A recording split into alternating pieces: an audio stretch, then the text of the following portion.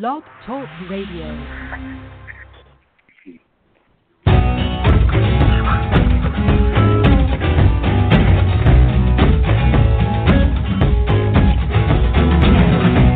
Drive a great big truck.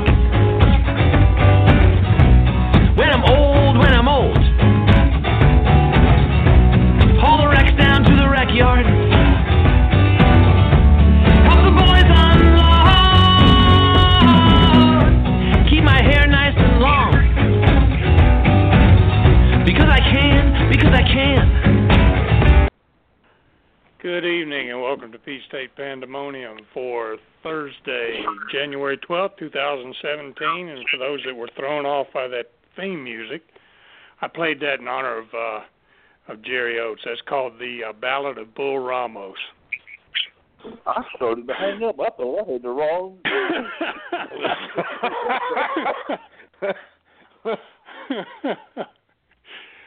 I don't remember who that's by. I've got the whole album. It's oh, you do? But it's in, huh? You do? Yeah, it's got all kind of wrestling themes on this, called the Ballad of Bull Ramos, Chavo Guerrero. But that's just in the on the switchboard. That's one of the things on there, and I was piddling around with it, and I saw that, and it played, so I thought that was pretty neat. But that kind of tells what Bull Ramos did after he got out of the wrestling business. He ran a junkyard in Houston. And he was a Sanford and Son of his particular area of Houston, I guess. He probably did well with it, too. You worked with him, didn't you, out in Portland? Oh, yeah. Yeah. That's where I worked with him. He was a great guy from everything I understand. I never met him. Met his brother. Who was but I his never brother? met him. What was his name, Bobby? He came to Mobile once or twice. Got me. I sat and talked with him for a couple of hours at the first reunion I went to. Bull never came to Mobile, but his brother did. I don't think his brother was a little guy. He may have not ever done anything other than referee. But yeah, Bull. He was funny. He was all right. He good to work with too. Was he? Yeah. I don't even know that I've even seen videotape of him working. As big as he was, I hear he was so light on his feet and such an easy guy to work with. He was. He really was. I mean, he could move for a guy that size. He was funny. I never met him, but my favorite Bull Ramos story is him and Terry Funk working up the deal to hit Funk with the board on TV, and they Elmer's glued it and made it stronger than it was when it was real wood, and he went out and hit Funk with it, knocked him out. I can see that. Yeah. Boy, they did some wild stuff out there in Amarillo, I'm telling you. I mean, Lord. I never made I can't even imagine. They had some trips out there. Well, just to give you everybody an update on our producer and partner in crime, Jay West, he called me a couple hours ago. He has been to the doctor every day this week. He said ever since they put that cement or clay or whatever it was that they put in between his vertebrae, he's had swelling in his legs and feet that has gotten so bad that he can barely walk. And he can't wear shoes. So he says, of course, nobody wants to take responsibility for it. They just want to run more tests. So now they want to send him to a vascular doctor, put him to sleep, and shoot dye through his veins, leading to his heart to see if there's any kind of blockage or anything. But before he does that, his regular cardio doctor wants to see him, so he's going to his heart doctor tomorrow, and then I guess he'll have the vascular thing done sometime after that. So, but he sounds a little better, but he's still in not 100%. So, but he said to let everybody know, what was going on with him and everything, and to apologize for not being able to be with us. But Is he in any pain, Mike? Is it in his back? He sounds like he's on pain medication just in talking to him. So, I would imagine. I hate that. I really do. I mean, you go in for one thing and, and anytime they start messing with your back, man, it's just, that's not a good thing. Well, I tell you, there's a guy I eat breakfast with. He had some degenerative, vertebrae and all. They went in there and put titanium plate in his back and blah, blah, blah, blah, blah. He said that's the best thing that ever happened to him. Huh. But, that's like when I had my knees done. I checked that doctor out before I had it done, I want to know if he was the Dr. Andrews of Savannah. Right. So, you got to do your homework. But I've never heard of what you just said. He had to put clay or something in there. He had. Well, when he was originally going to have it done, he said they were going to put cement in there. And then, but then when I was talking to him today, he said he called it clay or something or whatever else. He said. He said whatever the doctors called it. Might have been ceramic, yeah. Oh, I never heard of that, but what I know. He really probably should have talked to me before he did that, because I could have told him when in biblical days, when the Egyptians, who were the first people to embalm bodies, that's what they put in the bodies was a concrete-like mixture. So maybe they've just stiffening him up. I don't know. I don't know anything. I don't know. Well, I hope he finds out what's going on. Yeah, me too. I hate for anybody to.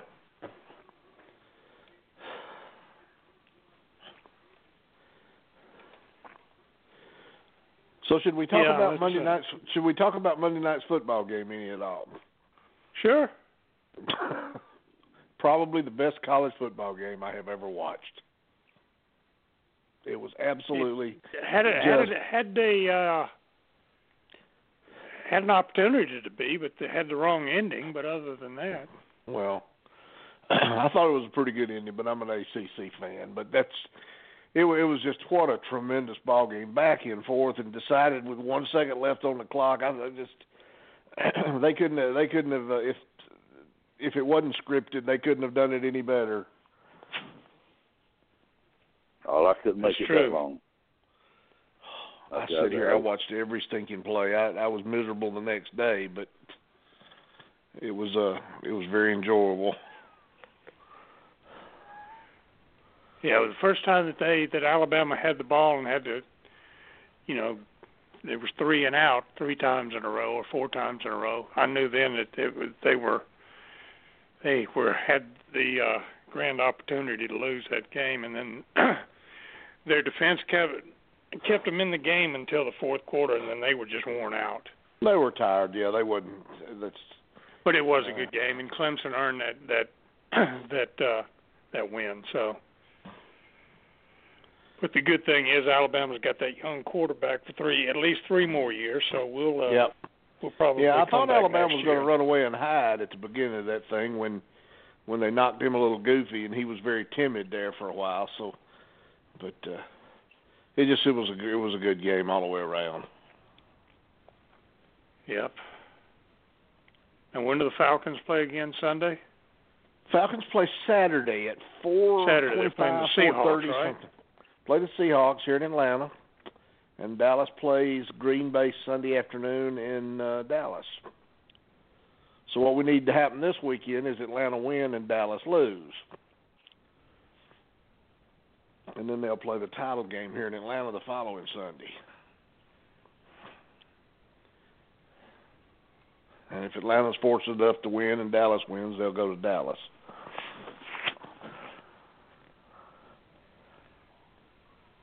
Well, that'd be good.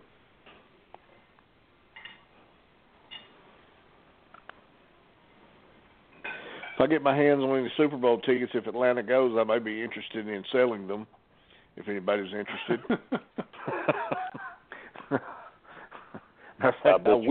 I will be interested in selling them if anybody's looking for some. Well, do you have them yet? No. The only way I would get them is if Atlanta goes to the Super Bowl. I've had season tickets long enough. I should be in the cut to get to go buy 2 of them. So.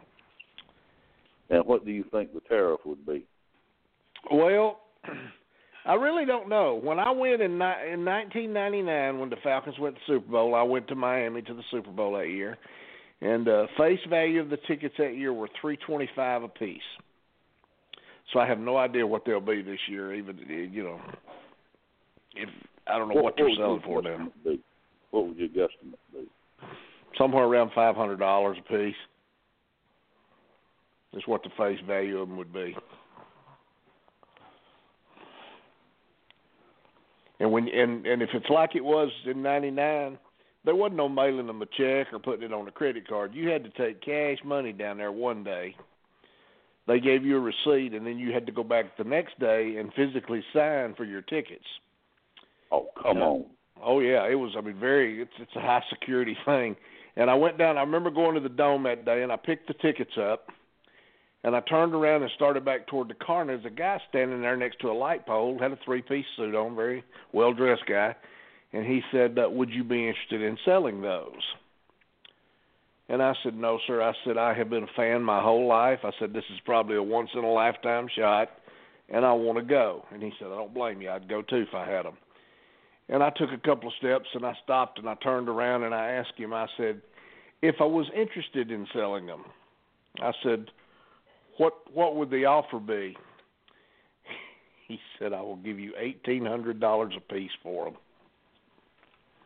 Oh, come on, $3,600 a man was offering me for them 2 tickets. I'd have laid it on him so fast. Well, if it was today, I would broke his arm taking the money.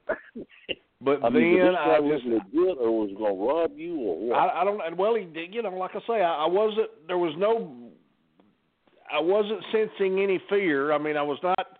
He could have pulled a gun out. I don't know, but he was just. I didn't sense anything being wrong.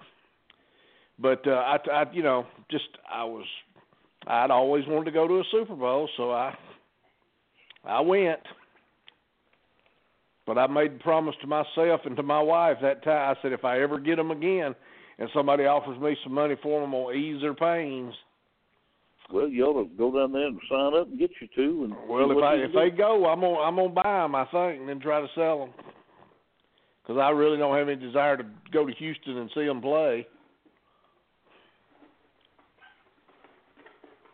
Mm-hmm.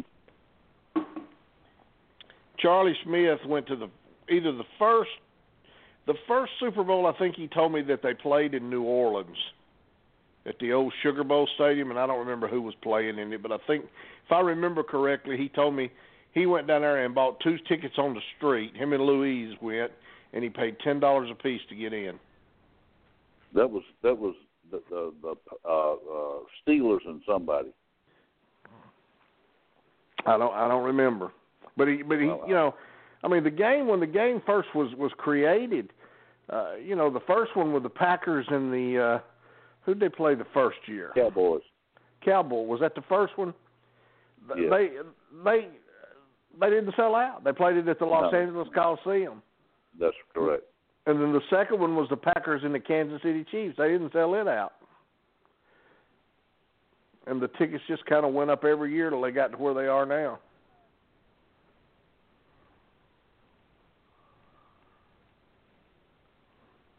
But it is such my opinion of the Super Bowl is it's made for rich people, and it's corporate. And then you go to the game, and to me, I got the impression that they were more concerned with what celebrities were going to do what, rather than, it was like an afterthought. Oh, well, we got 2 teams here. We might as well play a basketball or a football game. Exactly. And the halftime show the year I was there was Stevie Wonder, Gloria Estefan, and Big Bad Voodoo Daddy. And the only good part that come out of that halftime show was I was introduced to Big Bad Voodoo Daddy, which I became a fan. I really enjoyed them. But when you're in the stadium and you're trying to watch the halftime show, it is so geared for TV that and they're moving cameras and they're moving this and they're moving. It looks like a Chinese fire drill. I'm sure. You have to watch the big board in the stadium to make any sense out of what's going on.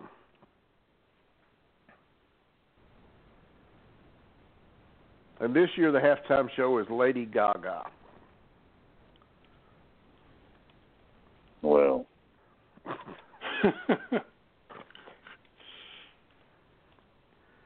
I will say this about Lady Gaga. If you got, and I think I made him a copy. If you have not heard the duet album she did with Tony Bennett, that girl can flat sing. Oh, she can sing now. It is phenomenal. All the stuff that she does, I don't get anything out of. But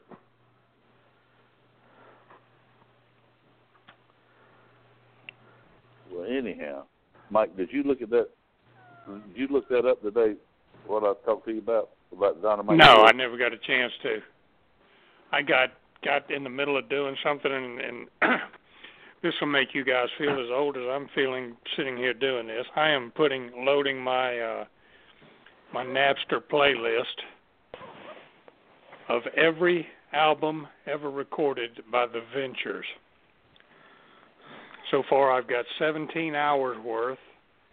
I've got like 35 albums, and I'm only into the early 70s. And I think they're still recording stuff. So I'll probably end up with about 3 days worth. I think my grandmother told me about them. Yeah, I'm sure. The biggest thing I remember from the Ventures was when they did the Hawaii Five-0 theme. The first album full long-playing album I ever owned was the Ventures Play the Batman theme. And that was one of the ones I found on here. And I probably had a half a dozen Ventures albums.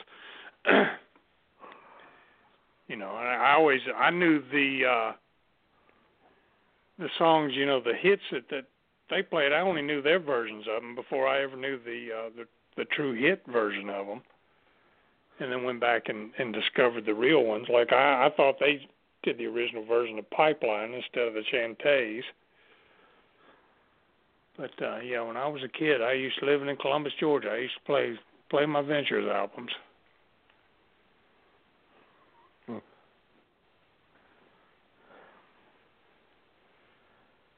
Well, but anyway, what I wanted us to discuss tonight, I wanted to do our version of Before They Were Stars. Jerry was probably one of the few guys in the business that managed to make it through his whole career and never did anything, never used any other name, never wrestled under a mask, never changed his persona whatsoever. What do you attribute that to, Jerry? Just the fact that you were just so good as Jerry Oates? I doubt that. But even back then, I wouldn't have changed my name. I wouldn't have done it.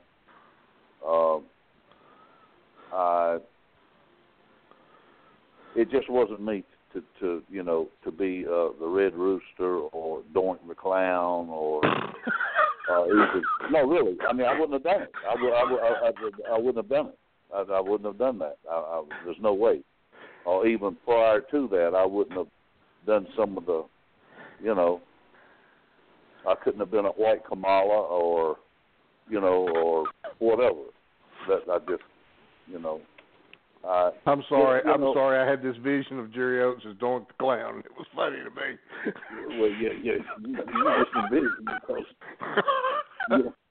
but I was thinking today, there was so little class. That was. I always try to be what I thought a wrestler should be. I just maybe the joke was on me, but I just saw stuff that, even in the dressing room, out of the dressing room, such little class. How many Lou Fezes were there? He had class. He represented what he did to the best of, I think anybody's ability that they could, and he always looked like what he was, and when he come into a building, he looked like what he was supposed to have been.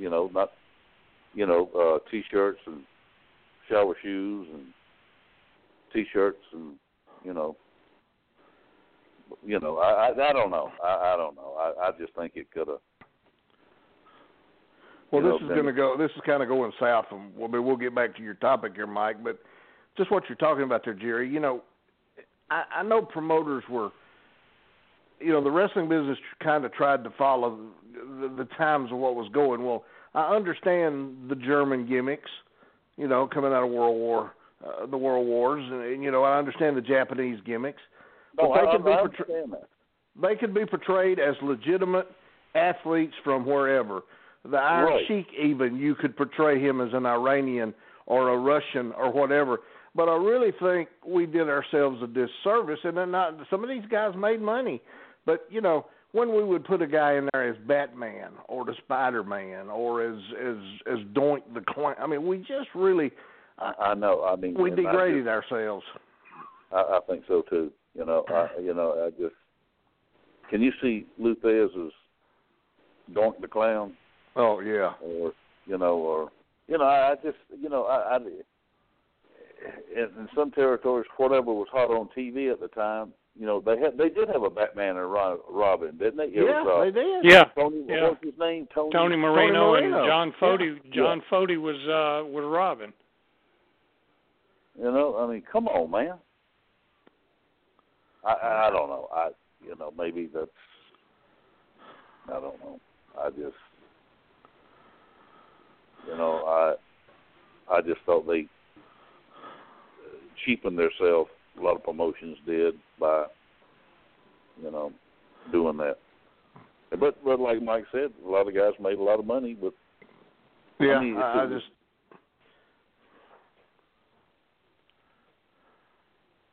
know. I just, look back at, I know we make a lot of fun. We make a lot of fun, and then we cut up about the McGuires and the thing.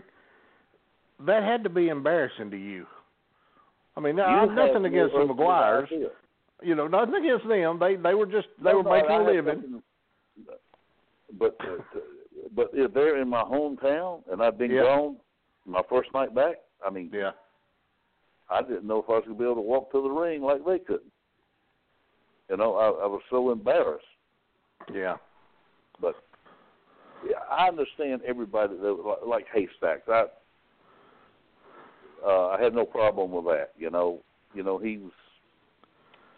but just some of the stuff that was done. I just. Haystacks he was unique in that he was a big guy, but Stacks could work. As he got older, he couldn't do some of the things he used to do, but you could go in there and have a match with him. You could. And I know we was in some 6-man tag matches out there with him in Kansas City. At least he could get out of the ring and stand on the apron. Yeah. But it boiled down to whoever was doing what with. That was like the 2-ring battle royal thing. That was the hokiest thing that I'd ever been involved in. To me. And nearly every territory did it. Yep. Well, it didn't take one promoter to do something that turned the buck, and everybody was going to do it. That's exactly right. That's exactly right. It was, and the ones that even here in Georgia I was involved in, the rings didn't even match. One would be lower than the other one, or higher than the other one, or the ropes wasn't the same. And if you gonna do something, have a little class. But anyhow, that's neither here or there. Eddie Smith built 2 rings. Now this is before I went to work over there. The first one they had was sometime in '74 before we went out of business. But Eddie Smith built 2 rings for that very purpose, was for a 2-ring battle royal. He built 16-foot square rings, and you worked in one of them probably 1,000 times, and that was the TV ring in Atlanta. That was Right. one of those twins. But when the little phase of doing the 2-ring battle royals wore out, he made the corner posts were square where they would go right up against each other, and you probably didn't have but about 4 inches between the mats of the 2 rings. The ropes matched. I mean, it was for that it was ideal. But after that wore off, we put some footing on the poles, and then we started using 1 ring stayed on the truck that we traveled with, and the other one was a TV station ring. So that's the first time I've ever heard that story. Yeah, he did. Eddie Smith they had him build 2 rings for that very purpose. I guarantee this is the only territorial that ever did it.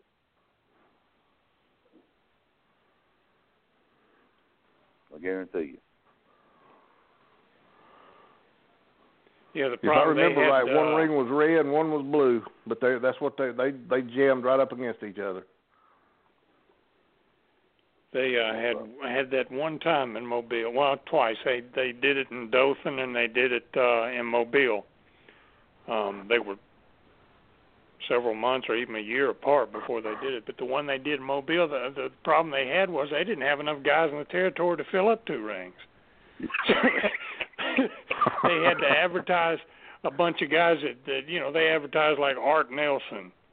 And you know good and well Art Nelson didn't come work there. For one night in Mobile, when he wasn't going to go over. They advertised, 25, 30 people, and I think they ended up with 12 or 16. And then they did it this time. They did it in Dothan. They brought in Andre for it. Well, I wonder who won that one. Yeah. I'm sure he and Dick Dunn split it. Greg Brown would probably be able to tell us, but I'm sure Dick Dunn was a top babyface. He wasn't going, to lose. So he and Andre probably split it. But like pole battle royals. You ever work a pole battle royal, Jerry? No, not that I know of. Where they supposedly they put $500 at the top of a pole, and whoever climbs up there and gets it. No, I don't think I've been involved in one of those. Wish I could say I wasn't, but I refereed a couple of them. You're kidding? No, they did a couple of them around here.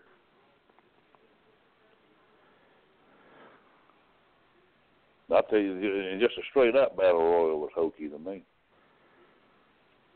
I worked in one, and that was I couldn't wait for it to be over with. Thank you. I was the first one out, so I was happy. Because I had never worked one before, and Saito pulled me aside before the match, and he said, stick with me, I'll put you out and everything. He said, just stay with me. And he said the main thing is stay close to the rope, stay in the corner, and do not go to the mat. Because you'd be trampled to death. Oh, yeah, if you ever got off your feet, everybody thought it was funny to step on you and kick you. And there's too much clowning in those things. Oh, yeah. But you mentioned Art Nelson a while ago. Was you ever around him, either one of you? No. I was never around him, no. I want to say he was here just a brief time, but I don't remember much about him. That's where I met him. He told the story. He was a strange joker now. He was serious. That joker was serious. I liked him. He was in shape, and I worked with him once or twice. He worked about like he looked, but that's neither here or there. But he told a story about way back. He had come in from. I know he didn't drive. He flew in. He came in from Amarillo. Did you ever hear the story? No. And he went to a door to go in, and the guy said, no, this wrestler's gonna come in the store. He said, I've been coming here for years, and this is the door I've always come in, and I'm coming in this door. He was like that. He said, I'm coming in this door. The guy said, I can't let you in. He said, I'll tell you what you do. He said, you tell Paul Jones that Art Nelson was here, and he's gone back to Amarillo. That's the kind of guy he was. Y'all never heard that story? No. I'm surprised you didn't meet him up there with the Crockett's, because he was up there. Well, probably by the time you and Ted were up there, he had gone back to Texas, because that's where he settled. You know, he died out there and was so broke. I can't remember who paid for his funeral. I want to say it was the Funks. Paid to bury him. No. And he worked out there for them. He was still working in the late 70s. He started when he went back out to Amarillo. He put on a mask and was called the Super Destroyer out there for years and years. But yeah, I heard that when he passed away, he was so broke that somebody had to pay for his funeral. You know who told me that? Ken Lucas told me that. You know, he trained Ken Lucas. Really? Where was he? Yeah. Where was Art from? He was from Amarillo originally, or West Texas, somewhere out that way. And see, I always heard he was a big stock market man. And I heard that too. Well, of course, a lot of people going broke fooling with the stock market too. Some people are multi-millionaires from it, but I don't know how true that was. I think you say that. I think because he would sit in a dressing room sometimes with a newspaper. Exactly. And that's what he would look at. Yeah, I had always heard that, but you know, I didn't know. But Art, God, when I met him, I don't know how old he was then. Well, he started working. He was still. Well, he was the Southern heavyweight champion, the Georgia version. When Don McIntyre was booking, so he was in Georgia in the early to mid '50s, and I know he'd been around a couple years prior to that. So he worked a long time. Because I don't know what year I met him here. Was you working then, Bobby, in the office? I mean, not the office, but doing anything with the office when he was here? Probably I wasn't refereeing. I was probably working for Harbin, doing odds and ends. But I don't know if he ever come back in here for a short stint or not. I don't know. I think I met him one time. He was like passing through, and he was here for a week or something. And he because the Wall Street thing rang a bell with me. That's what I always heard. Now, you know, and I mean that was, you know, what I always heard about him. That joker's in shape. He was in his younger days. That's the pictures I've got of him from, you know, his early days. He was in shape. He always wore a crew cut, didn't he? Kind of, yeah, he did. Sort of a real cropped haircut, yeah. He did. Good body on him. I mean, he but I don't know where all did he work, Mike? I mean, well, he worked. I know he worked in Ohio for Al Haft. He worked Kansas City. He worked. Like I said, he was in the worked for the Crockett's Fair, but most of the time he was in Southwest. Came through Mobile, worked Georgia. He was in Mobile in '59. Well, he came in a couple of times, but the last time he come through in '59. And he had about a month-long program with Leaping Larry Shane, which was the only time Larry Shane was ever there. I never met him either. I mean, he died long before you ever got in the business. Oh, he did? Yeah, I think it was 1964. He was killed in a car wreck. Boy, from everything I've ever seen film-wise on him, he was a he was ahead of his time, and what just. Oh, absolutely. Oh, geez. In fact, one of the and I know we kid about Moose Cholak, but if you ever want to see a perfect example of a big man, small man, David and Goliath match, go look up on YouTube Moose Cholak against Leith and Larry Shane. That is probably it's a 2 out of 3 fall match, and there's not one dead spot in the whole match. You know, I don't think my fingers could type in Moose Cholak. That's probably because Shane was running for his life for 3 falls. Unless he must have changed from when I met him. You know, I think I may have seen a match like that with him that wasn't bad. It might have been me. I don't know. Not sure about that. The Moose.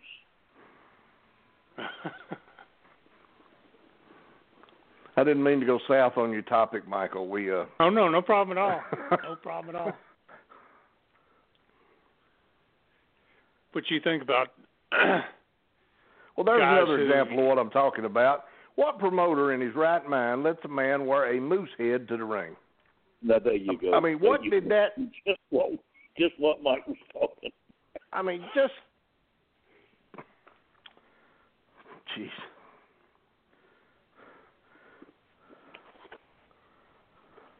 Well, it was unique.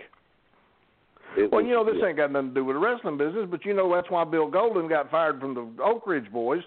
He wanted to wear a wolf skin or something on stage one night, and you know the other 3 said no, you ain't doing that, and that's why he got fired. And of course he's back with them now. But I mean, at some point you have to say this is beyond, you know. Well, to speak, I was just about to say there was a wrestler that did that. You ever heard of Willie Farkas? Heard the name. Farkas the Wolfman? Or the Hungarian Wolfman, he used that name too. That's news to me, but I don't. Yep, he used to wear a full skint wolf with the head and the paw still on it. You know, on top of his head, down his back, and he wore a loincloth and fur boots, kind of like Brody used to wear. But this was years before Brody. He just passed away here in the last year or so. Now, where did he lace them up? Canada, mainly Toronto, Montreal. I think he worked Detroit some. He teamed a lot with the Canadian Wildman, Gene Dubois or Dave McKigney or whatever is the Bear Man. They were a team in Detroit for a long time. I wrestled for the Bear Man. If that's the same guy. Yeah, you did. In fact, I got pictures of you and him together in Detroit. You're kidding me. Oh, you remember last week I talked about Tiger Jeet Singh? I came across a picture of you and Tiger Jeet Singh posed together. That had to have been in Japan. It probably was, yeah. I'll send it to you. I appreciate it. Yeah, thinking that the best I can tell, this pictures I have of you and McKigney were in the ring together, and you were working with Baba and Saruta, and they're from Detroit. Does that ring a bell to you? Yes, it does. Yeah, they might have been here for some the NWA convention or something, you know, and was working around. I know they wasn't in Detroit hunting talent. I'm not letting you laugh if you want to. I'm just telling you. Yeah, I remember seeing them up there. Well, they stayed up there for a little bit of a period because they were the Sheik's World Tag Team Champions at one time. That's kind of strange, isn't it? Yeah, it is. I don't know what that would have been about.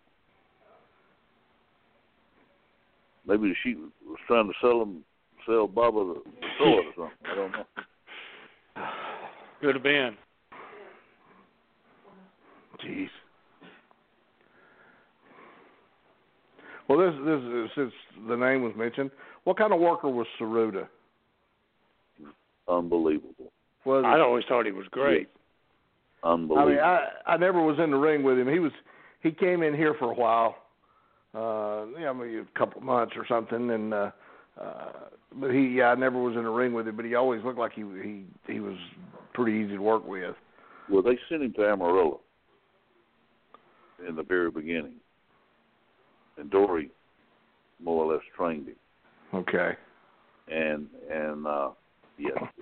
Jumbo was the nicest. He was, oh man, he didn't work like the rest of them. He worked more like we do, you know. Yeah. I mean, he didn't get crazy on you. But he could work. He's a big boy too. Jumbo was big. Yeah. Jumbo's probably 6'4", 6'5", maybe, probably 6'4", weighed about 260. But he was a pleasure. And then the other one, Tenaru?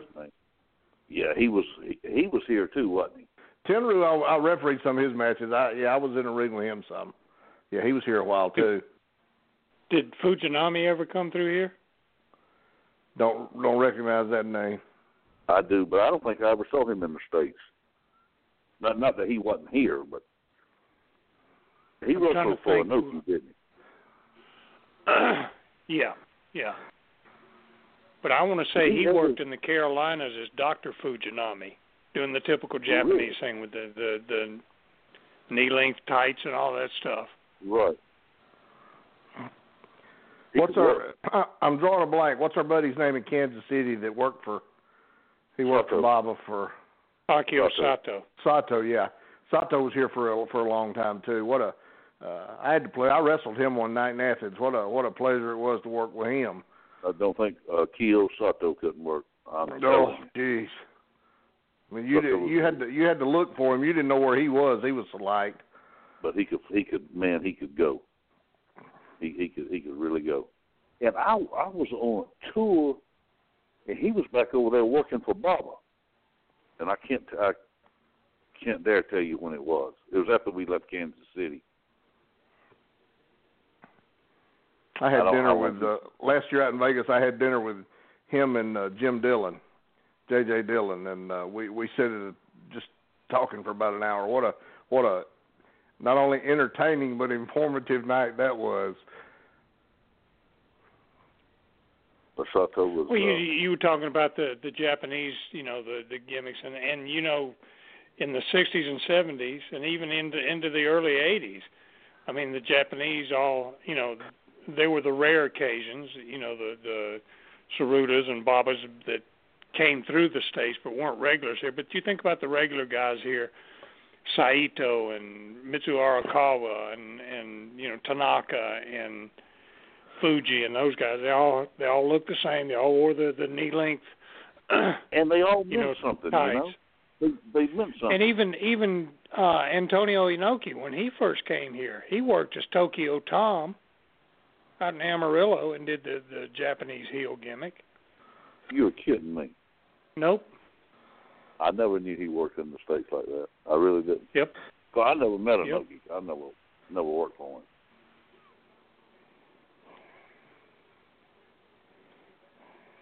Yeah, but those guys, you're talking about gimmicks and all. I mean, of course, they were what they were, but they meant something. I'll tell you another Japanese that was unbelievable. That was Matsuda. I don't know if y'all were ever around him. Never met him. Saw him work a lot, but never was around him. He had, for some reason, I mentioned him one day when I was over there at the Joe Iguchi, and that wasn't a thing to mention. I don't.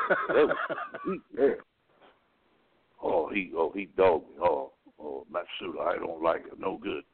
I don't know because he left and never went back or what. I don't know. I never did know what that was about. But he could work. I know that. He always looked good. I mean, I think he had a piece of the Florida office too, didn't he? He did. Yeah, he and Kiyomuka both did.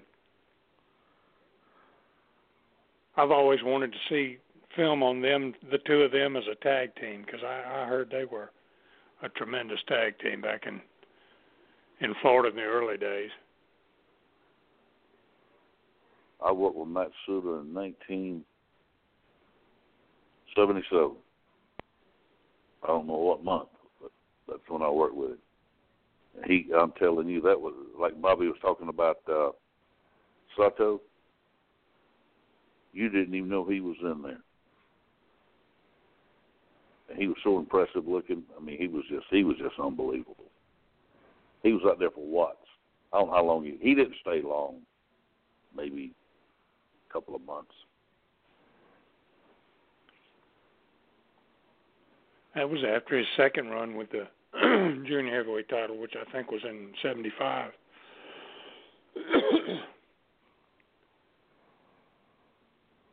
But yeah, he was always, whenever I saw him work, he was always in great shape. And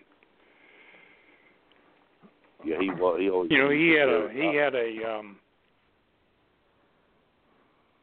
school there in Tampa. In Tampa. Mhm. Yeah, I don't doubt that.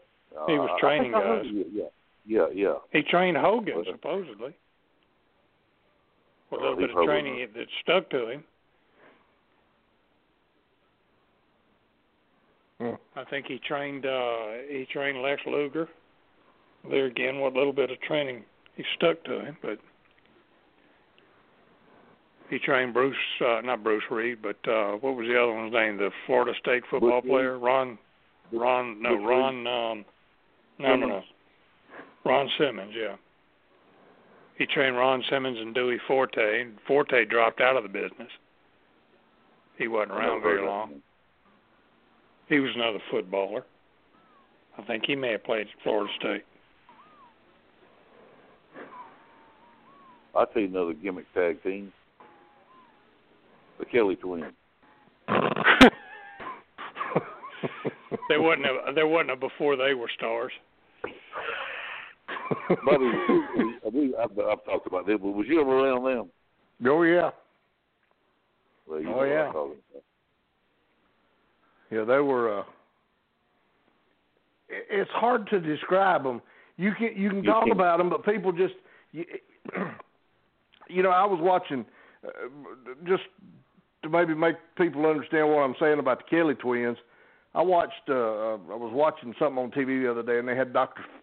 Phil on there, and I'm not a Dr. Phil fan, but they said Dr. Phil's 10 points for living a good life or something, or figuring yourself out. And his first point is either you get it or you don't, which exactly. I thought was a remarkable thing. And that's the Kelly Twins. Either you were around them and you got it or you didn't. And I never got it with them. But see, it's one of those things you can't explain. No, you can't. You had to be there to see it, and then that's the end of it. I mean, just their mannerisms drove you crazy.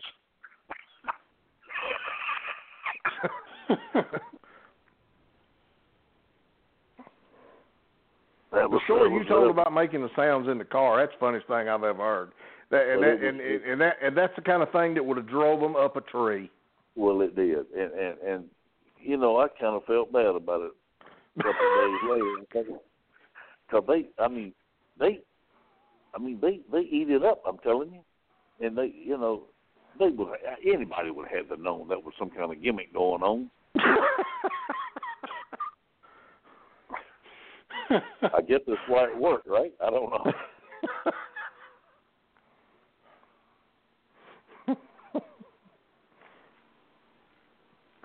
That's right up there with Rocky putting the potato up Flash's muffler on his car. That's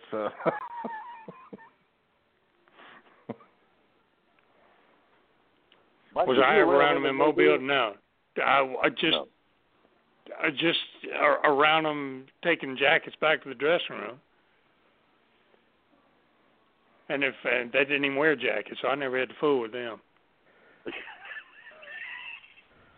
You know, as silly as it was that you know, the way they were when they were the Kelly twins, at least they were redheaded. They were twins, and that was somewhat plausible, I guess. But when they came back as Germans, I mean, I never saw that. That was. They were all black. Well, they even did a dumber gimmick after that. They went to work for Bruiser after they left Georgia, after they were the Schmidt twins. They went to work for Bruiser, and they were called the Clones. Oh, I missed that one. No, that's the first I've heard with of their heads all shaved and everything. Well, they had their heads shaved here when they were the German gimmick. Yeah, I know. How long were they here as that? Well, not long. About as long as they were when they were the Kelly twins? Yeah.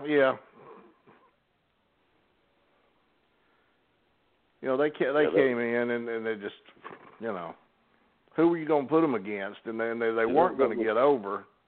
That was something you just had to experience for yourself. And like you said, were they baby faces here? Yeah. Yeah. They were the Kelly twins. They were, yeah. Yeah. They were heels in Mobile. The first 2 times I ever wrestled. The first match I ever had, the first time I ever wrestled, I was in Thomaston, Georgia, refereeing, and one of the Kelly twins had a staph infection, and the guys just refused to work with him. So I want to say it was Jody was in the town that night. Jody called me back in the back, and he said, "You got your wrestling stuff?" And I said, "Yeah." He said, "Put it on." And I worked with Wayne Cowan because nobody had worked with the Kelly twin, and he refereed that night in a T-shirt. And then the following Monday night, I was in Augusta. I took the Cades down there, and same deal. Nobody had worked with him, and I worked with Cowan that night in Augusta. Those were the first 2 times I ever wrestled. And it was all because, I guess that was a break for me, but that was because nobody had worked with him because of the staph infection. And he just wanted to go out there. I mean, he had his arm, it was like open places on his arm and stuff, and he wanted to work, and it was crazy. Not to mention it made a whole lot more work for me. I had to take all the mats off the rings and have them cleaned and sanitized. Yeah, that stuff, man, that ain't nothing to play with. No, you just don't, That stuff will kill you. That's unbelievable. I can remember back, and I know you'll remember this too, Jerry, when Dickie was working pretty regularly, he used to do that deal where he would, guy'd go to backdrop him and he would slide like a baseball player between their legs and come up on the other side. Right. He opened up a place on his hip. I remember that. It looked like a bowl. I mean, that thing looked like it was an inch deep. And it would scab over, but when it scabbed over, it wouldn't heal from the inside out. And every night he'd slide on that thing, man, just tear it open again. But I can remember him having that place and it taking forever. But there again, we were, and not knocking him, he was just working, but we had to constantly take those bats off and get them clean. And for anybody who's never had a mat cleaned and tried to put it on a ring, they draw up. And it's a real pleasure to try to stretch those things out and get them back on. Don't think they don't draw up. But, it's a wonder if he didn't get staph infection. Yeah, it is. It is. That was the worst one I ever saw. But, yeah, he got a staph infection. And the only other guy I ever remember around here that got one bad enough they couldn't work, Steve Osanowski, Steve O. He got one, and his arm, he swelled up like Popeye. It affected his hand, didn't it? Oh, yeah, it was all the way down his arm into his fingers. He was swollen bad. But I don't think it kind of like deformed his hand. Mm-hmm. Didn't it? I think it did. Yeah, that's why he wound up, doing commentary? Doing some commentary, and Barnett would let him. He would come to the office every day, and rather than me going to the bank, I'd send him to the bank to make deposits. Or Jim took care of him because he couldn't work. Yeah, it was pretty bad. But his was totally different from the Kellys. This one wasn't. This one was in his. Steve's was in his bloodstream. It wasn't. It wasn't a skin rash type. Yeah, he got in a lot of trouble with that. I mean, physically. That stuff wasn't no joke. Where did you take those canvases to a cleaner's? I had a laundry here in Atlanta that would clean them for me. And then once I got them cleaned, when I took them back to put them on, I would use Lysol. And I'd completely saturate them with Lysol. And then once I did that, I learned, I can't remember who told me, but I learned a trick. You could not stretch them back out. We had the canvases that we bought, the ones that I always purchased, I purchased from Georgia Tent and Awning Company. They were made out of chain duct material, and they were super thick. And you couldn't stretch them; they would draw up. But somebody taught me a little trick. You had to soak them down. You had to get them soaking wet. If I'd had a place where I could, I'd find me a water hose, and I'd just absolutely drench it. And then once you got it real wet, it became a little more pliable, and you could stretch them out. But yeah, I was talking to somebody the other day, and we were talking about Georgia Tent and Awning. They're not in business anymore, but yeah, I'd just call them and tell them what size I needed, and they would make them for me. Yeah, all that stuff's kind of gone now, isn't it? Yep. We had another company here in Atlanta. We didn't like on the road, with the ring for spot shows and so forth. We didn't have roll-up mats that we put on those. We used furniture pads. And I had a company here in Atlanta that I would call and tell them what I needed.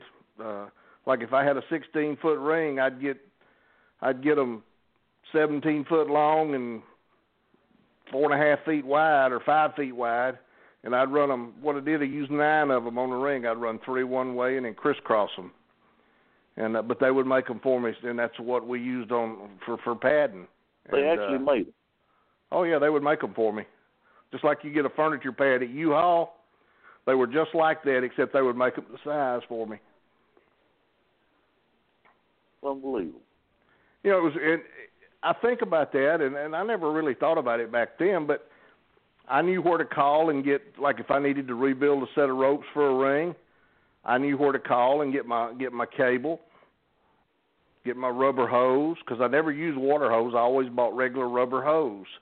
Right. I knew where all these places were. And, you just, of course, have no need for them now. I guess all these places are out of business, but I got people like Eddie Smith and those kind of folks to thank for teaching me how to do some of that stuff. Because you couldn't go to school and learn. No, I mean you that's right, and you had to know where to call. I mean, yeah. You want a what, man? Yeah, oh yeah. That's what it is. I even had a welding company here in Atlanta that knew I could take a piece over there and say, hey, this is for my ring and this is what I got, and he'd go okay, and he would repair it for me. And his name was Fred Martin. He owned a welding company. I think his son still runs the company, but yeah, Mr. Martin, he knew exactly what I wanted. That's unbelievable. Yeah, I mean, when you're running like we've talked about, week in and week out, you stuff is going to tear up, break. Oh yeah. I mean, it was. I was very blessed that I never had a rope break on me. Never had anybody get hurt because the rope broke. I never had anybody get hurt because the ring tore up and caused them to get hurt. But I was kind of meticulous about that stuff. I didn't want to get blamed for that stuff, so I worked,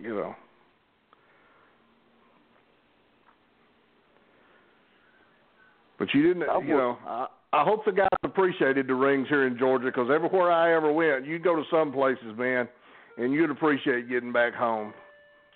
Did you ever work in a ring that had actual rope? No, never did. I I think I worked down in Mobile somewhere. The ring had ropes on it. That was the first time. Those ropes will eat you up. Yeah, they'd have something that thick. It'd have to be that old hemp rope. That's what it. Yeah, it was. It was what it was. That's what it was. That stuff hurts your hands when you pull on it. I can't imagine hitting it with your bat and.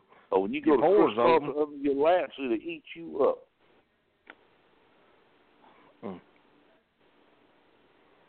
It had a lot of give to it too. Yeah. You'd be like in the first row when you come back. Did they have it wrapped in anything? No, but when New York had real rope, but they wrapped theirs in tape. No, these weren't wrapped. No, it ate me up. I think it was somewhere in Mobile territory had them. Now, I've worked in rings that and rather than have rubber or some sort of casing over the wire, they had a garden hose. Yeah, vinyl green. I'm not talking about the red rubber ones. I'm talking about a vinyl. Oh yeah, with the green stripe on it. I've seen them. Yep. I'll tell you another ring that was always odd to me, and Jerry, I bet you had a problem with it, or not a problem, but it had to be uncomfortable. That old boxing ring in Columbus before we put a good ring in there. Oh, those ropes were short. They were short, and they were so close together, and the bottom rope was a foot and a half off the mat. Yeah, that was an old boxing ring. It was a boxing ring, hard as concrete. And you go to crisscrossing that thing, you had to bend down. Mm-hmm. Top rope come up just a little past your waist. Yeah, that thing hit you, as tall as you were, it hit you in your rib cage. Did you ever set that ring up, Bobby? No, sir. I never had anything to do with that one. I bet when we finally came over, I actually went down. I took one of the rings that Dick built. I took it to Columbus and spent 2 days down there and put a new floor on it, and that's the ring they started using down there. Yeah, that I forgot about that ring. My God. Oh, it was horrible. Horrible. I trained in a boxing ring. Well, I'll tell you what, those things are no joke.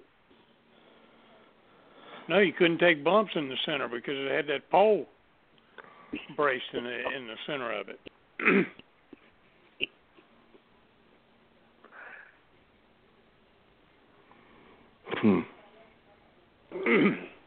Yeah, that was that ring. Let's see, that ring, the one in Atlanta it was in the auditorium it was there for 100 years because it was all there when I was growing up as a kid, same ring, and I grew up and I worked in it and I worked on it, but that ring was a 24-foot square. That's like working in your living room. Yeah. You crisscrossing that ring, you was running for a while. Yeah, I worked in those rings.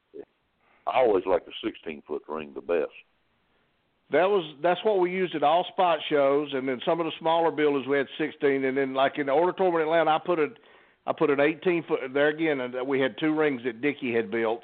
I put one in Columbus, and then one we moved it into Atlanta. We kept it there. And the ring we had in Savannah was a 20-foot square. Mr. Newman built that ring. But see, I didn't mind the 18. I mean, anything over 18, it'd throw you off. Oh, it's big, yeah. It was just your timing was like, my gosh. But anyhow, a 16 when Ann first went in business, we bought 3 rings from Mr. Newman. We bought 2 16s and a 20, and we left that 20 in Savannah in that big building. But a 16-foot ring is fast. Mm-hmm. I love the 16. Well, a lot of rings out in Kansas City was 16-foot rings. I love them.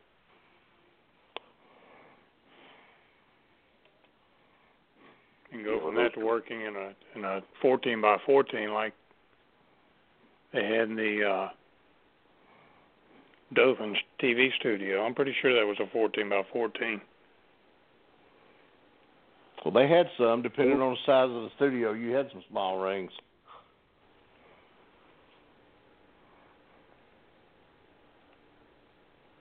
I think that was the smallest I ever worked in. But I never worked in any.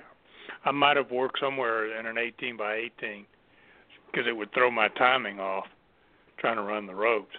Because I had learned a 24-footer. Yeah, I can imagine so.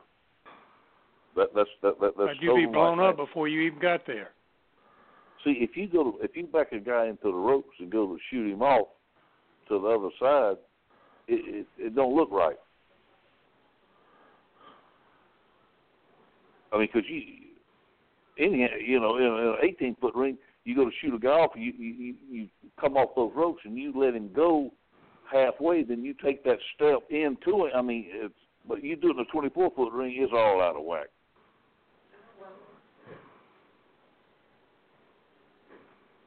I tell you, all these football teams are hiring coaches I've never heard of.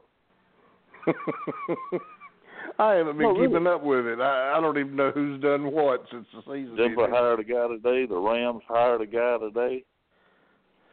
Never heard of none of them. What do you guys think about San Diego moving to Los Angeles?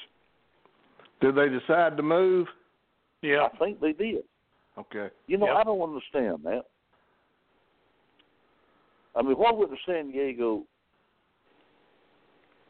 I don't know. I guess it's all about, somebody building them a stadium. If you stop and think about it, you play, 8 games a year there? 10 if you count the 2 preseason. It's almost insanity, isn't it? Yes, it is. Of course, I know you can use them for other things, but my goodness. They're advertising in Atlanta now. The new Braves Stadium, Billy Joel is going to do a concert there in April. They're promoting it as the first concert in the new Braves Stadium.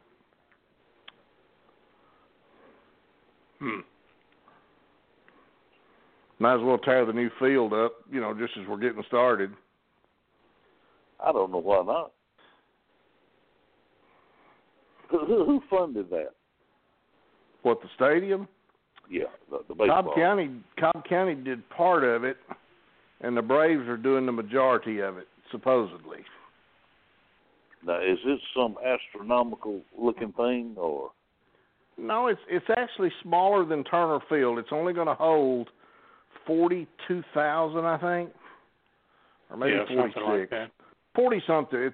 It's smaller as far as the number of people, but what they're doing, they're building hotels, office buildings,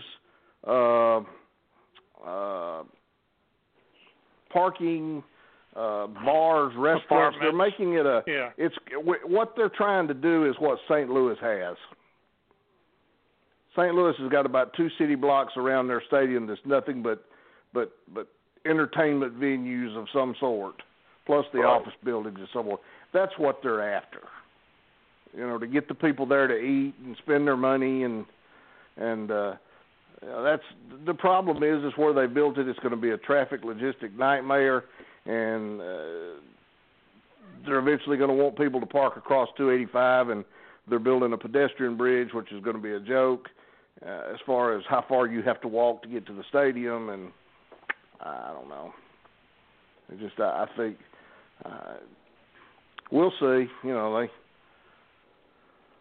They claim to redo or to upgrade Turner Field to what they needed. It would have cost $1.8 million to do it. The city refused to put any money into it, and the Braves said they weren't going to spend $1.8 million on something they didn't own.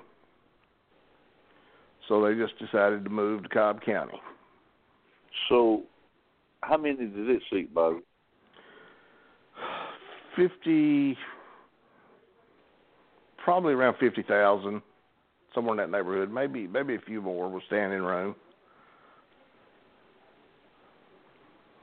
They claim that all these people that are building new stadiums for baseball are building them smaller because they can sell less tickets and sell them out, and it'll look better on TV, and it'll make the tickets harder and more. People will want more of them, and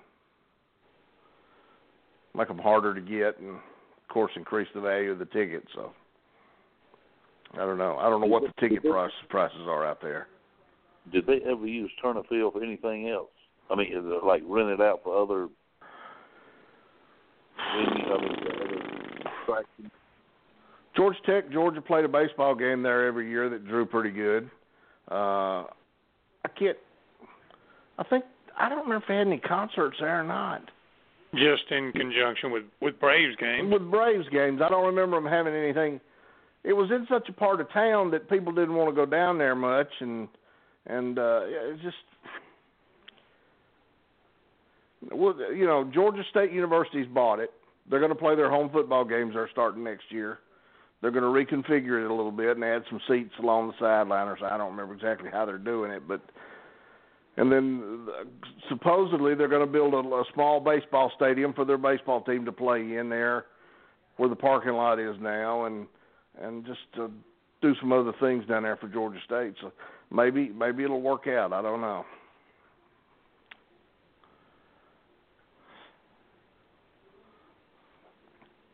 It's amazing. Well, my daughter tells me, and of course I'm not down there, I don't know, so I'm just about what I have heard. But I've heard that it's got so bad in Columbus that when the fair comes, that people don't even want to go over there anymore. And yet I can remember years ago when I was dating my first wife there, we used to go to the fair every year. Every year? Yeah. Where did they have that? I'm sure I went as a kid. Right next but door. I don't remember. Right next door to the Civic Center now. It used to be next door to the auditorium. Between the auditorium and Golden Park. That's where it was. Yeah, I'm sure it doesn't do anything now. Did you know they tore down all those apartments? Oh, yeah. I rode down through there. I haven't seen that since they've done it. They did that after I left. It's probably been a year. I went down there for something, and and Randy was with me. My buddy Randy was with me, and he hadn't been down through there since the auditorium had been tore down. So we just got to riding around and went over down Front Avenue and just looking, and I was amazed at all they've done down through there. Yeah, it's unbelievable. They built that whatever they call it there, Columbus Civic Center or whatever they call it. Yeah. They built it too small. Oh, yeah. They were idiots. You probably know this. You know behind the old mill down there on Front Avenue, about right behind the mill in the Chattahoochee there? Yes, sir. You know they've created rapids there? Yeah. Where people can go down there and ride kayaks and canoes and rafts. And, yeah. I mean, they did that since I left. And then all those mills, they turned those into condos. Oh, yeah. Unbelievable. The old bus station is a restaurant now. I saw that. It's Country's Barbecue, isn't it? Yeah, it's Country's. I think that's what it is, yeah. I can remember when my first wife was pregnant with Lisa. I wasn't home when Jody was born. I was on the road, so I promised her I'd be home. So I got out of the wrestling business and I took a job there with Orkin in Columbus. I lived there for about 7.5 months. And I can remember going downtown. I used to love to go downtown in the mornings and eat breakfast at Walgreens. They had a luncheonette there right on Broad Street or whatever it was down there. And as I rode down through there looking around, I'm not real sure I'd want to go down there now if I was toting a gun. I mean, it's just really, they're trying their best to get people to come back downtown, but it's just, I don't think it's working. It's like here in Atlanta, they're trying to get people to move back downtown and live downtown, and it's not going to work. I'll stay out here in the boonies. Yeah, it's a different time. How many people do you imagine over the years walked out of those apartments and walked to the wrestling matches on Wednesday nights? You couldn't count them, Bobby. No, yes, I know. And there was, we would come out of there after, getting a shower and leaving. you'd see those people walking up 4th Avenue back toward their homes up there, and they would be talking and having a good time and cutting up. You couldn't get people to do that now if you were there every week. No, you see, it's we've talked about it. It was. You couldn't do that again if you had $1 billion. No. Put in it. You no. couldn't do it. To quote Bo James, it's not 1974 anymore. That's not good. You couldn't rent those buildings on a weekly basis. And all that kind of money just to pay the rent. I mean, you just, I don't care. Well, Oates would tell you he could do it, but nobody can do it. Nobody can do that anymore. That's over. Those days are gone. Sure, I'm glad I was along for part of the ride, though. Man, I had a good time. Yeah, that's it. That building in Columbus, was it actually owned by, did Fred Ward own it, where they filmed the TV studio? Or the TV matches? He owned that, yeah. That's where I started going to the matches. That's all the place. There wasn't an auditorium. There was, just like when here in Savannah, there was no civic center. That was that sports arena. There was no such thing as everything that would come to Savannah went to the sports arena that Kathy's daddy owned, like in Columbus. He used to have like rock and roll concerts in that sports arena, and as small as it was. Yeah, he owned that for years. You know who he sold it to, don't you, Bobby? No. Sonovus bought it. CB&T, W.C. Bradley. Yeah. They bought it. They bought it. Yeah, that old building Mr. Ward had there in Columbus, of course, by the time I started working for him, they had the auditorium. But when the Shrine Circus or something would come in and get the auditorium for a week or 10 days or whatever, I worked some Wednesday night shows in that building. Yeah, there was something special about working in that old building over there. It had an atmosphere like no other. Oh, jeez. But man, I remember seeing y'all never saw this guy, Gene Stanley. No, you know the name. I've seen video of him, but he was there. Wilbur Snyder was in that building. And that little sports arena in Columbus. I mean, the Bruiser. I mean, everybody come from. Anybody was in Georgia, they wrestled in that building. Luthez, everybody. It was unbelievable in that little bitty building. Well, it's like the Shrine Auditorium in Mobile that they used in the they started using in the 40s, and then moved it from where it was. It was down on the Mobile River, and they moved it to where it is currently, sitting behind the J.U. Blackshear House on Government Street. It used to be called the Wharf Arena, and then when they moved it, the Shriners bought the building and moved it, and the Shriners owned it, and they not only had wrestling in there, it was like you said, everything that happened in Mobile, that's where they had, because there wasn't an auditorium. Yeah, that was it, right? Brookley Field was still an active military base, so they couldn't use Fort Whiting. They didn't start using Fort Whiting until 1955, 56. Buddy Fuller made a move out of the Shrine Auditorium because as long as the Shriners were there, they wouldn't allow them to bring in black fans. I'm not talking about separating them. I'm talking about they didn't allow them in the building at all. That's the way it was. And so Buddy Fuller worked it out to where they moved over on the Brookley Field to Fort Whiting. But yeah, Elvis played in the Shrine Auditorium, and that building's still there. Isn't that something? They don't use it for anything but storing old junk in it, but it's still there. Huh.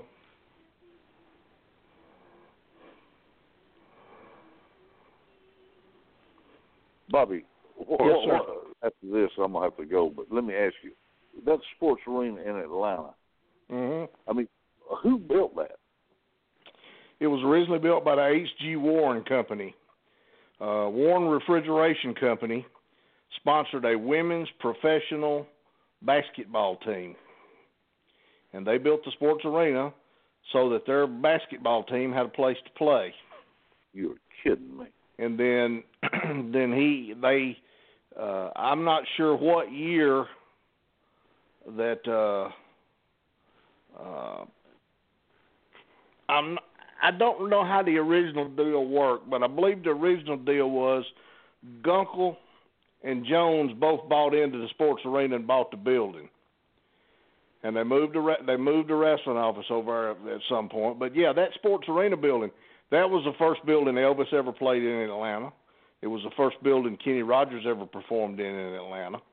It had a history of just all sorts of things there. And then Paul, let's see, one of them owned part of Atlanta Racetrack, but way back when. And somehow they did a swap or something, and I don't know. But anyway, Paul wound up with it. I never did understand that because of the city auditorium, and wrestling had been going on in that city auditorium for God knows how long. Yeah, it was.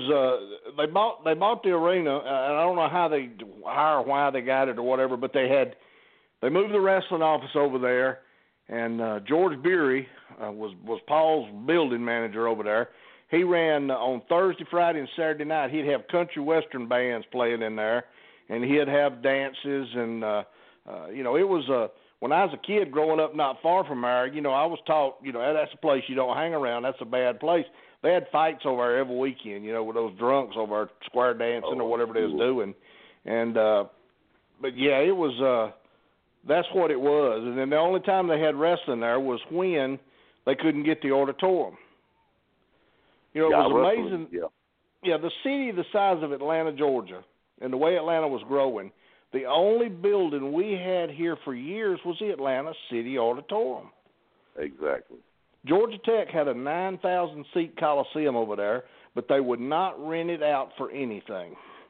It was basketball only. They would not rent it for – it would have been the most gorgeous building for wrestling you could imagine, but they would not rent it out. So the auditorium was all they had. And then Paul moved, Fridays they couldn't get the auditorium. They'd come to the sports arena. And then until they built the Omni. And then when the Omni was built, but you were jumping from a 6,000-seat or 5,500-seat city auditorium to an 18,000-seat building, and you were jumping astronomically in rent and overhead. Exactly. And I've told this on here before. We had a contract with the city auditorium. We paid them $500 a week rent. And that was it. That was like getting for nothing. Yes, sir. And we had a contract on that building for every available Friday, 52 weeks a year. We lost it. Until they built the Omni, they lost it for Holiday on Ice for 2 Fridays in February. They lost it for the Shrine Circus for 2 Fridays in April. And then for about 3 or 4 weeks in late May, early June, they lost it for high school graduations. I graduated high school in that building. Isn't that something? Yeah. What was the besides the rent? What did it cost to run a show there? But the city auditorium? Yeah. We had to pay the ushers. We had our own ushering crew, which was just, people that we knew or hired. I started out, Harbin got me on the ushering crew. That was one of my little weekend gigs. They paid us $10 a piece. And we were responsible for guarding the doors. Like if you didn't have a ringside ticket, not letting you into the ringside area. We were responsible for seating people in the proper seats, that sort of thing. We had to pay those guys. So if we had, and I'm guessing, let's say we had 25 of those, that's $250. We paid our own security as far as the police were concerned. We paid, and I want to say we had 20, 25, maybe not that many, maybe 20 police officers that not only surrounded the ring and walked the guys back and forth, but also worked security throughout the building because we had to furnish that. We paid those guys. And you got to remember, we're going back to the 70s. We paid those guys $35 a night But out of that $35, we paid all of their Social Security and all of their income tax. We didn't deduct anything from the $35. So roughly you're talking $50 times 20. So it's $1,000. So you got the $1,000, $250 for the ushers. The building was $500, and then other than paying your ticket sellers, your ticket takers, which is even say another $1,000, you're probably talking $2,500, counting the rent, and that may be a little high. And a sellout is $26,000 or just under that. How much? So you guys made a little under 26. How much would it be a sellout? A little under 26,000, 25, right around 25,000. That's probably closer. Isn't that something? Hell, rent be that. We could. If we sold out the auditorium on Friday, that almost covered the whole week as far as overhead was concerned. It covered office salaries. It covered talent salaries. It covered everything. If you took all of that money and put it in the bank, and then whatever you made in Augusta and whatever you made on, because Thursday night was going to be a $55 or whatever the guarantee was then. We were running Rome and Athens. They were, even if they sold out, you're not going to make any money. They were very small venues. Augusta on Monday was a good, you were going to do good there. Tuesday, Wednesday belonged to Mr. Ward, so that was on his end. And then Saturdays we had the TVs, and then we ran Griffin and Carrollton on Saturday nights, and those were small venues. You were only going to do, the basic there.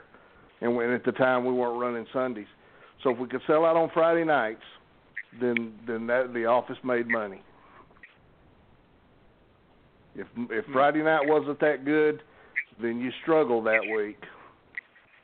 And I can tell you, it wasn't every week the office made money. The office lost sometimes. And, of course, I know guys wanted to make more money, and, I didn't make as much as I thought I was going to get. But I'm telling you, there was weeks the office did not make money. I've actually been there when Barnett had to send letters out to the shareholders, please send a check so we can put some money in the bank. Yeah, everything don't hit every week. Yep.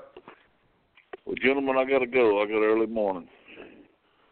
All right. Well, we'll wrap it up there. We didn't get to touch on what we were going to, but that's all right. We save it for another time. Always next week. About that. Everybody keep Jay in your thoughts and prayers, and hopefully we'll get him back here with us soon and everything. And I guess our winter's over. Yeah, it comes to 70 degrees again 70 something today. Yeah. So, but anyway, guys, it's been fun, and we'll get together again next week, and we'll do it again. Sounds good. Good night. Guys. Have a great week, guys. Good night, everybody. You too. Bye-bye.